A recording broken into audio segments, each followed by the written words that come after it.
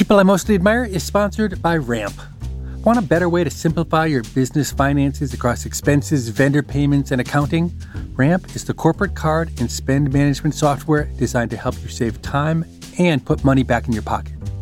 Ramp gives finance teams unprecedented control and insight into company spend. With Ramp, you're able to issue cards to every employee with limits and restrictions and automate expense reporting so you can stop wasting time at the end of every month. Ramp's accounting software automatically collects receipts and categorizes your expenses in real time so you don't have to. You'll never have to chase down a receipt again, and your employees will no longer spend hours submitting expense reports. The time you'll save each month on employee expenses will allow you to close your books 8 times faster. Ramp is easy to use. Get started and start making payments in less than 15 minutes. And now, get $250 when you join Ramp.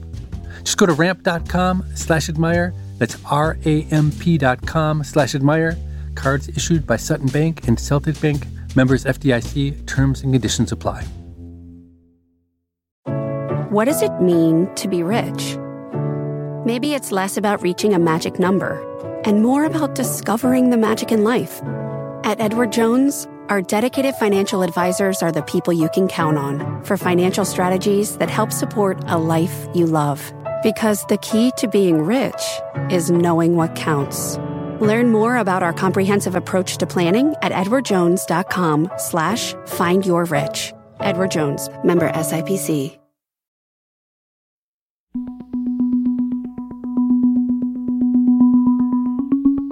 Yul Kwon is a fascinating character, and you don't need to take my word for it.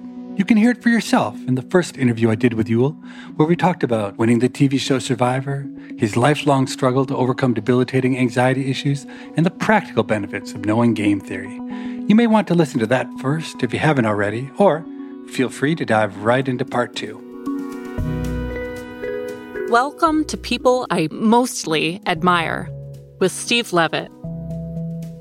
I brought Yul back for a second conversation because there was still so much more to cover, including his second stint on Survivor and the deeply touching altruistic reason why he went back on the show, and his experiences running Google's side of the high-profile Google Apple contact tracing project.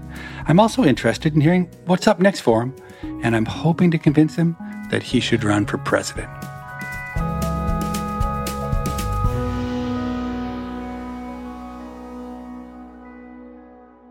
Welcome back, Yul. I'm so glad we're getting the chance to talk again.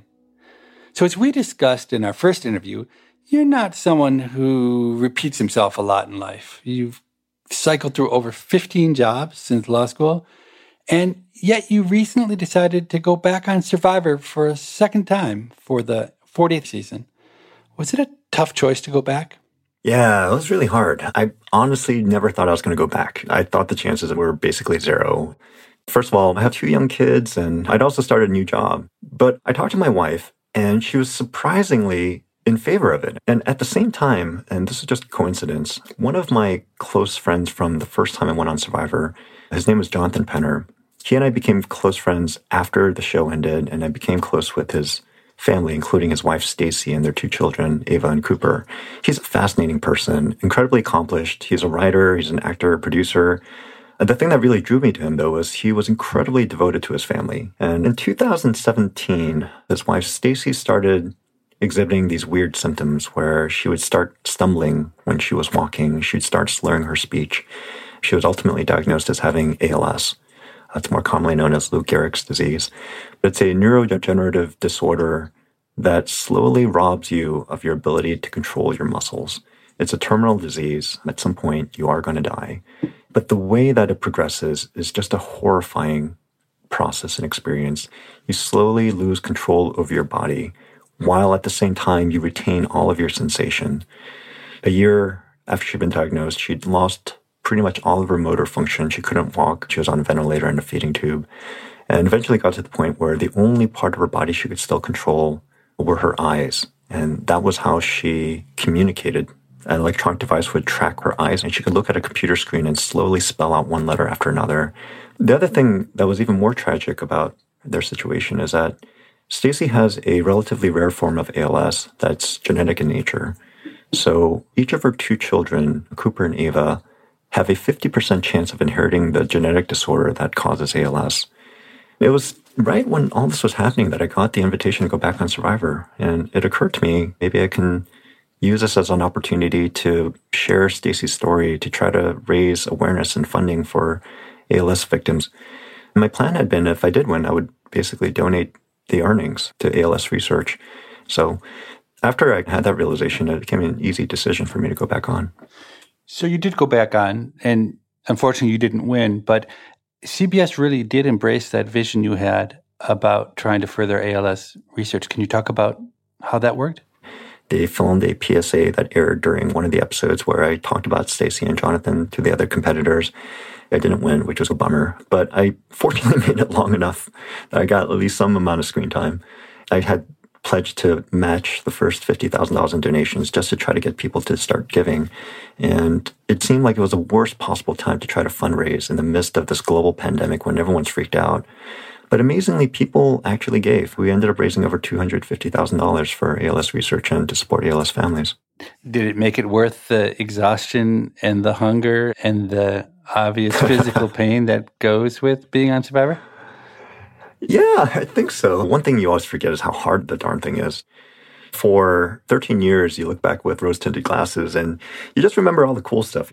I will say that the actual experience of going on Survivor was really hard and it was emotionally just draining. But at least making a small difference towards something that could actually help other people, I think that alone was priceless. I'm so sorry to say that Stacy Title passed away in January 2021, just a few weeks after we taped this conversation. She was an Oscar-nominated filmmaker and a mother of two. She was 56 years old. On our episode page, we provided a link about Stacy and information about donating to ALS research.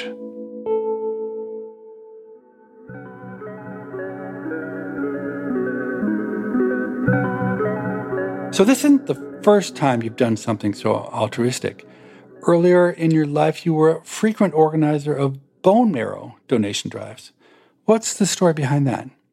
So my best friend from childhood and I both got into Stanford together. His name was Evan Chen.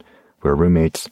And then at some point he was diagnosed with leukemia. The doctors determined that unless he had a bone marrow transplant, he wouldn't survive.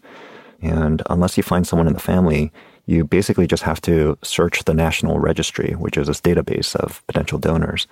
In general, you're much more likely to find a match if it's from someone in the same ethnic community. The challenge for people of color especially is that there's so few minorities who've registered to become bone marrow donors that your chances of finding a match are infinitesimal. Asian Americans in particular had such low representation. I think back then, they were told that his chances of finding a match were somewhere around like 1 in 15,000. So when we ran the search in the National Registry, came up with nothing. I mean, at the time, I basically stopped going to class and I spent all my time trying to organize bone marrow drives. It was just incredibly hard to get any kind of publicity for this. And it's hard to just get people to care unless you have some sort of platform. The other thing is there really aren't a lot of leaders in the Asian American community who could really kind of mobilize. We couldn't find him a perfect match, and he died in my senior year. So ever since then, I've been active in trying to encourage more people to become bone marrow donors. I would love to talk about the economics of this for a minute, because I've, for a long time, been extremely dissatisfied with the idea that when it comes to the donation of organs or bone marrow, why it should be philanthropy. It seems completely obvious to an economist that we should develop a system in which if you turn out to be a good match for someone on bone marrow for a stranger, why wouldn't it be possible for a nonprofit or for the federal government to give you $50,000 or $100,000, which is small in the broader scheme of things of this kind of treatment, in order to entice everyone to become a member of this donor registry? And it would be good for everyone. I totally agree. If you allowed people to get some financial incentive for this, then yeah, I think we'd be able to solve this problem in a heartbeat. You know, the good news is that now technology has gotten to the point where you don't actually have to donate bone marrow per se. You can do stem cell transplants. So getting registered is much easier, and the actual process of donation is much lower in terms of the cost to the donor itself. But yeah, it's still super hard. I mean, that just even reinforces the idea of why we should pay people. It's something that anybody, say, for $10,000, I think, would be willing to do this. It would more or less solve this entire dilemma in an incredibly cost-effective way. I think we've got to do it. I totally understand how there are risks to this and real potential for abuse. You don't want to create a market for human organs, things like that. But again, it seems to me that if you do it the right way, the potential benefit to society would grossly outweigh the potential negative externalities here. I think the only risk of a market is one in which there's exploitation of people who are poor or don't have other options. But the obvious solution to that exploitation is to simply pay a surplus, to pay a bonus, to pay enough money that lots of people want to do it. So when you get your name picked out of the bone marrow library, it's like you hit the lottery. You're excited. I mean, you can already get paid to donate sperm. So, getting paid to do something like donating bone marrow, it seems to me not too dissimilar. You're listening to People I Mostly Admire with Steve Levitt and part 2 of his conversation with lawyer, entrepreneur, political organizer, government regulator, organ donor activist, and winner of Survivor, Yul Kwon. After this short break, they'll return to talk about Kwon's work on a COVID-related project with Google and Apple.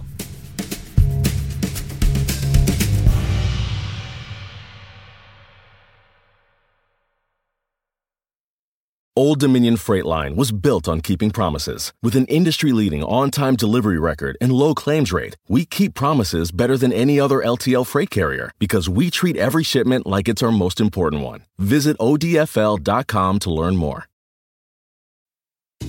People I Mostly Admire is sponsored by Rosetta Stone.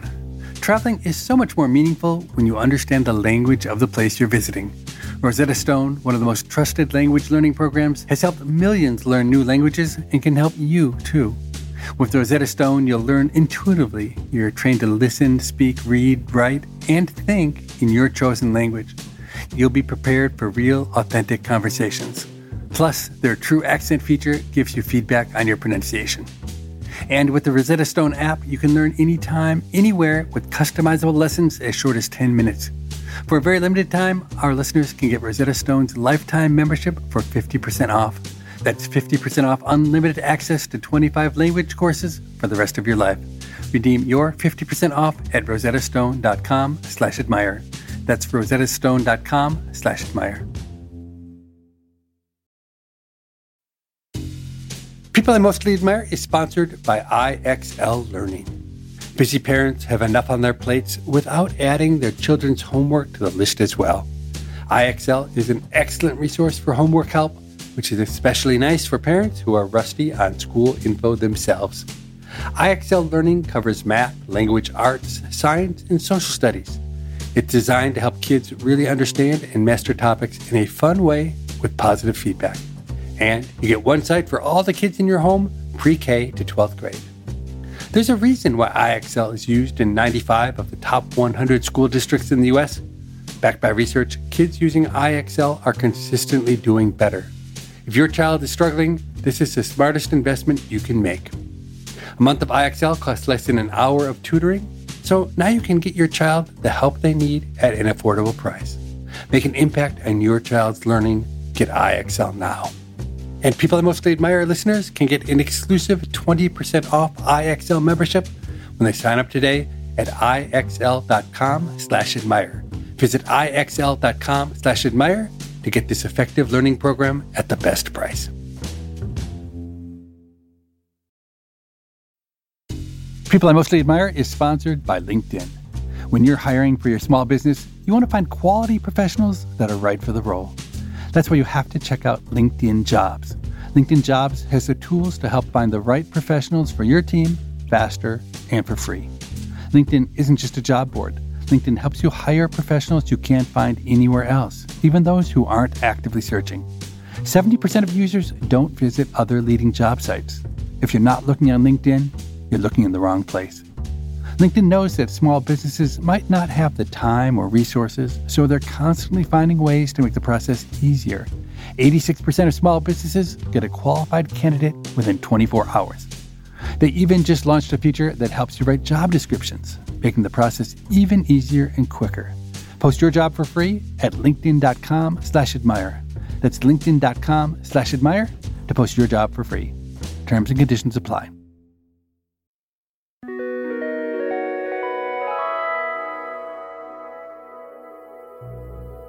I'm really curious now to find out more about Yuel's recent experience leading Google's contact tracing efforts. And I also want to bounce one of my own ideas for stopping COVID off of him. I love the idea, but for some reason, just about everybody else thinks it's really dumb. For most of the past year, you've been working on a COVID-related project that's a partnership between Google and Apple. So I'm guessing that Apple and Google are not generally on friendly terms, but somehow they got together to work on this. Could you explain how that came to happen? Yeah, Google and Apple have historically been arch competitors, and the idea of the two companies actually partnering together is something that probably would not have happened in normal times. That said, we're not living in normal times. I've been working on this project called Exposure Notifications. It's a partnership between Google and Apple to build technology to help fight COVID-19 by augmenting traditional contact tracing techniques. So COVID-19 happens and the world is in disarray and everyone's going into lockdown. And a lot of different governments and public health authorities around the world have been looking for ways to help combat COVID-19 using technology. We basically realized, look, if all these governments are going to have a chance at building a contact tracing solution that was going to work, we would actually have to get involved and we'd have to work together, because you don't want someone who has an iPhone not to be able to detect someone who has an Android device. Everyone carries phones with them. So if you can use that to know where people are and where they've been and potentially who they've been in proximity with, then you can use that information when there's an outbreak of COVID-19 to try to tell all those people to self-quarantine and get tested. The basic idea here was that contact tracing is a technique that's been used by public health and epidemiologists for years to try to control the spread of infection. What it usually entails is when someone's been infected with something, a human contact tracer will interview the person to find out who they've been in proximity to for the last, say 2 weeks. And then in turn, that human contact tracer will reach out to all those contacts to find out if that person should then also get tested to self-quarantine and if that person themselves may have been exposed to other people as well. The problem with contact tracing is that it's very effective when it works, but it has challenges in terms of scale. You need a lot of human contact tracers to fight a global pandemic. It's also slow, right? Time is not a luxury that you have during a pandemic where the spread of infection is incredibly fast. The last problem with contact tracing, the traditional technique, is that even if someone has a perfect memory, say they remember all the people they've been in with, they're still not going to be able to identify people that they don't actually know. So if you're sitting next to a stranger on a bus, for example, or sitting next to someone in a cafe, you probably won't be able to identify that person to the human contact tracer. So what we did was we and Apple built an API. It's a piece of technology that allows other developers to build an app to enable this background Bluetooth scanning that does it in a very privacy-safe way. We released this back in May and have had pretty strong adoption across the globe. We've had about 50 countries and regions that have deployed contact tracing apps or technology. How big were the teams working on this problem, and how many months did you devote to the solution? It felt more like a startup than anything else I've seen during my time working at Google. At various times, we probably had dozens of people involved. Definitely a decently large set of core engineers, but then lots of other cross-functional partners that got involved. It was basically something we cobbled together. So all told, across both companies, I'm sure hundreds of people were involved in this effort. And between the time that we announced and the time we actually launched the first version of the API was probably just around 6 weeks or so, which is incredibly fast. It seems like this is a situation that's ripe for behavioral economists to get involved and to try to help you with adoption issues. Well, I remember giving you a call one day, Steve. I was like, hey, you have any bright ideas? So the broader point I think you're raising, in terms of the level of adoption and success, there's been quite a range that we've seen across the globe. A number of countries have had very high levels of adoption. Others have not. When we first started the project, working with Apple, we very quickly realized that the only way this was probably going to be palatable for large swaths of the population was to really anchor towards privacy, right? To really make this something that's not going to be seen as a tool of surveillance by different governments or something that, even if it got hacked, could reveal people's personal information or sensitive information. I know this isn't how politics work, but the economics of contact tracing are such that if it really worked well and had near 100% adoption, we probably could squash this pandemic really quickly. And if you put a dollar value on that, I wouldn't be surprised if the dollar value of each sign-up was something in the thousands of dollars. It would be interesting to live in a world in which economics ruled and we could offer people a few $1,000s per sign-up to activate this app. And my guess is in a world where you got paid a couple $1,000s to activate the app, people would do it and we would really get to an answer. But instead, we live in lockdown and the government runs a $6 billion a day deficit. So that's the reality of when economics and politics clash. Economics almost always loses.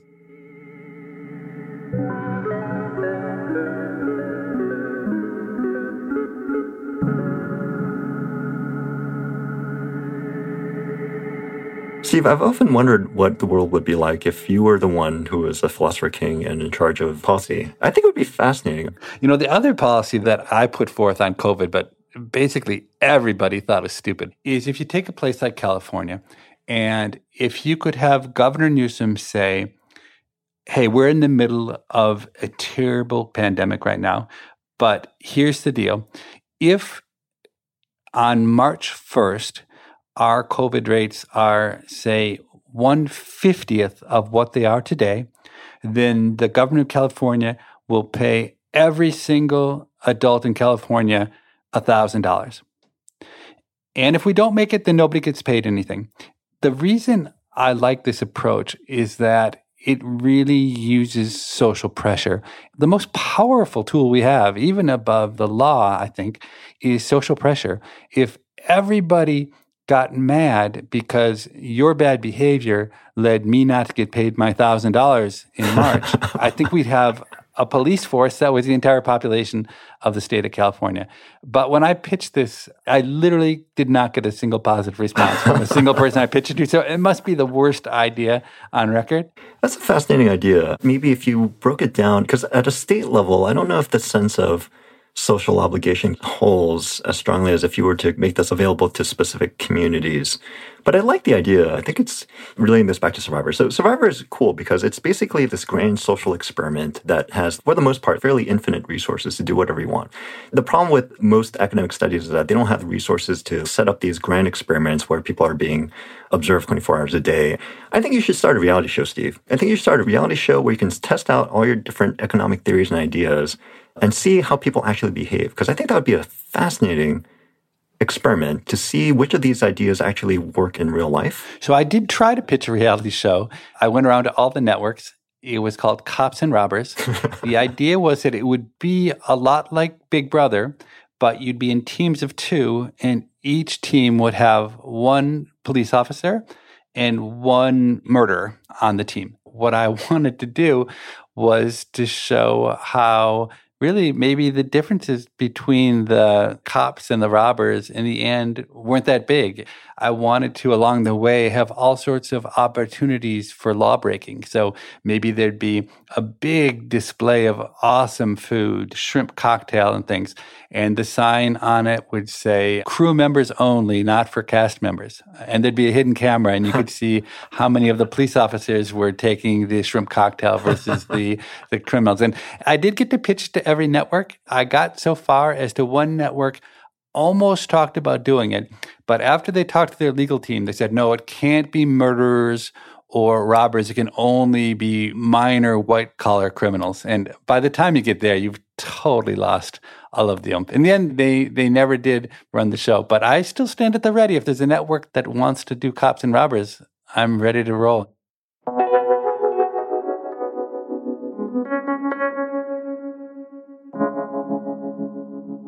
Do you think about running for office? What about Yul Kwon for president? Yeah, no. That would never happen. But why not? Why not? Don't you think it could work? You know, I generally think that the barriers to going into political office, the personal sacrifices you have to make are so extreme that it kind of rules out most people who have what you would consider to be normal or good values. I mean, there are probably a number of public servants who generally do it for the right reasons because they really care about making a difference. But I'm pretty sure that's not a massive proportion of people who run for office. I think a lot of people are often motivated by different things. In my case, I thought at one point maybe running earlier in my career just because I think I'm kind of an idealist at heart. But once I realized what it would actually entail, like spending so much time away from my family, constantly asking people for money, going to all these events, I realized it would not be the kind of life that I would want for myself and my family. I think that's the thing, right? I think this is true for a lot of people. The hurdles to running for public office are such that most people who actually would be the best people to become leaders would never do it. I think that's a challenge. But you have shown a tolerance for physical discomfort, sacrifice. Maybe it's time to rethink that. Maybe as painful as it would be for you, you could bite the bullet and make the world a better place that way. I'm obviously a strong believer in democracy. I feel like it has been so far the most positive form of government. But I do have this concern that there's a self-selection bias in terms of people who actually run for office. One thought I've had, I mean, this would never happen, but, the ideal form of government in many respects might be an enlightened monarchy where you have a truly beneficent and thoughtful and competent monarch who's basically able to make the right decisions. It may not even be the case that the monarch actually makes every decision. That might actually be a bad thing. But we could try to institute a relatively stable and safe form of government that is representative, but the monarch itself can act as an absolute check in terms of things going potentially awry. The problem with having an absolute monarchy is that it's inherently unsustainable. You just need to get one bad actor in there and the whole thing falls apart. And then it just self-perpetuates in a negative way. So I've wondered, is there some way that you could institute a process by which you, over time, identify high prospect, high potential leaders who have the right set of values, and you artificially put them through different scenarios, similar to what you're talking about with cops and robbers, where they would essentially reveal how they would act in the absence of what they understand to be observable events. It would be extremely hard to do, but it would require massive investment of resources to do something like this at scale.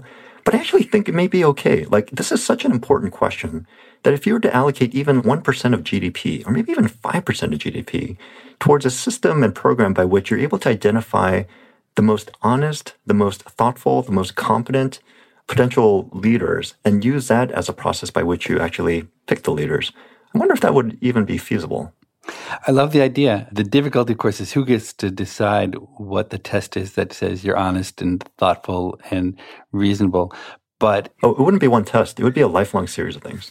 It's maybe not the exact same criteria, but it is the dimension on which people come to be CEOs or four-star generals, right? They're part of something for a lifetime, and the sum of all they do is then judged. But the old Confucian angle on the Chinese civil service, where what they really tried to do was to find the most talented people in the country to come and work in government, as opposed to our rules now, which is we've made the experience so incredibly painful that for any normal person, they wouldn't think about elected office. We drive away all the talent. If you think about it, a lot of reality shows really are predicated on these really interesting interpersonal or social dynamics. I wonder if you were able to reproduce this at scale to try to identify emerging leaders by artificially producing circumstances in which you ultimately reveal their true character. Again, it would be something that would require buy-in across all different sectors of society, like from school teachers in school all the way to employers, all that kind of stuff. But if you were to treat this as probably the single most important decision that a society could make in any given generation, and you were to allocate a significant portion of GDP to actually instituting a program that would actually work at scale, then I wonder what would happen. You're really talking about almost like a lifetime academy in which we would take the most talented people and have them prove their skill and their honesty and their worth over a lifetime. With maybe the closest thing we have to that again is something like the Pope. I mean, the Pope is in many ways chosen with that kind of mechanism. I think the key would have to be, again, people not knowing that they're being observed. I think one of the challenges with things where you have a formal program, people would be on their best behavior. And the point is to try to find out how would they behave in the absence of them being aware that they're being observed. I was just thinking if someone observes you for your entire life, then it's harder to fake it than if you do it for a day, a week, or a month. But now you're definitely moving into science fiction territory when you imagine a world in which we take the most talented people and we observe them without them knowing they're being observed. That sounds like a good movie, if nothing else. I think so. It could be an interesting movie. It could be an interesting game. It could be an interesting reality show. I mean, I would always think that the penultimate step, the last test you have to pass in order to become the new designated leader, would be some sort of test where the person knows it's down to them and one other person, right? And they have, again, an artificially designed situation where they believe they could end up sabotaging the other person very easily. And it wouldn't even have to be a proactive effort on their part. They would have to just benignly not do something in order for this other person to be ruled out of consideration for something they didn't actually do. And this person would have to believe that without the sabotage, the other person would end up becoming the leader. A person who could take the step, the gracious step to let the other person win after having dedicated their life to trying to achieve a goal. Right, exactly. Is exactly the kind of person we want running our country. Right, exactly.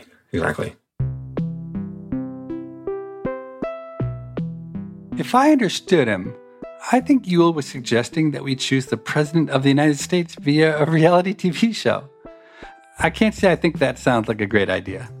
I do believe, however, that we as a society need to put some serious thought into how we make working for the government more attractive. I don't have easy answers to that question, but I do have one personal story that's relevant. When President Obama was first elected, I was thinking hard about taking a job in his administration. Until I took a look at the form that's part of the vetting process. There were 63 questions, and they were both invasive and ridiculously onerous. One question asked me to provide copies of every email I had written in the previous 10 years that might reflect negatively on the administration if made public. Well, I read at least 100 emails a day. That adds up to 365,000 emails over 10 years. And I'm sure plenty of those would be embarrassing if they were made public. The form also demanded that I provide a written transcript of every speech I'd made in the last 10 years. At that time, I was giving roughly 30 speeches a year. And every speech I give is spontaneous, never from written notes. I could never comply with this request, but to even begin to give it a shot would have taken weeks of my time. And what about the house cleaners and nannies for whom I hadn't paid Social Security taxes? Probably that in and of itself disqualified me. How about a poorly thought out blog post in which I'd given advice to terrorists? Would that, or any number of controversial academic papers, lead to a showdown during which the Senate Confirmation Committee would do everything it could to humiliate and discredit me? In the end, I only made it through about 5 of the 63 questions before I gave up. It really hit me. Filling out this form was just the beginning. If you take a high-profile Washington job, every step and misstep is subject to scrutiny. It just wasn't worth it.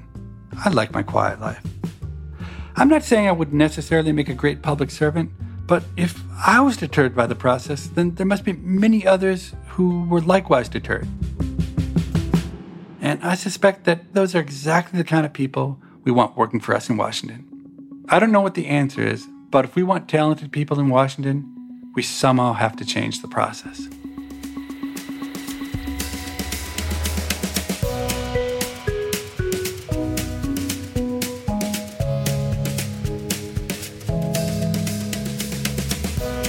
People I Mostly Admire is part of the Freakonomics Radio Network and is produced by Freakonomics Radio and Stitcher. Morgan Levy is our producer, and Dan DeZula is the engineer. Our staff also includes Allison Craiglow, Mark McCluskey, Greg Rippin, and Emma Terrell. All of the music you heard on the show was composed by Luis Guerra. To listen ad-free, subscribe to Stitcher Premium. We can be reached at pima@freakonomics.com. That's PIMA@freakonomics.com. Thanks for listening. All right, Yuval Kwan for president, and I'm going to have a secret closet off of the Oval Office where I get to listen in on the conversations and every once in a while offer my advice. Well, it's great to know that I could potentially count on your vote. Stitcher. Justin and so good. Thousands of summer deals at your Nordstrom Rack store. Save up to 60% on new arrivals from Vince, Rag & Bone, Adidas, Joe's, Marc Jacobs, and more. Great brands, great prices every day at Nordstrom Rack. But hurry for first dibs. Get your summer favorites up to 60% off at Nordstrom Rack today. Great brands, great prices. That's why you rack. Look around. You can find cars like these on AutoTrader, like that car riding your tail. Or if you're tailgating right now, all those cars doubling as kitchens and living rooms are on AutoTrader too. Are you working out and listening to this ad at the same time? Well, multitasking pro, cars like the ones in the gym parking lot are for sale on AutoTrader. New cars, used cars, electric cars, maybe even flying cars. Okay, no flying cars, but as soon as they get invented, they'll be on AutoTrader. Just you wait. AutoTrader. If you went on a road trip and you didn't stop for a Big Mac or drop a crispy fry between the car seats or use your McDonald's bag as a placemat, then that wasn't a road trip. It was just a really long drive. Ba-da-ba-ba-ba. At participating McDonald's.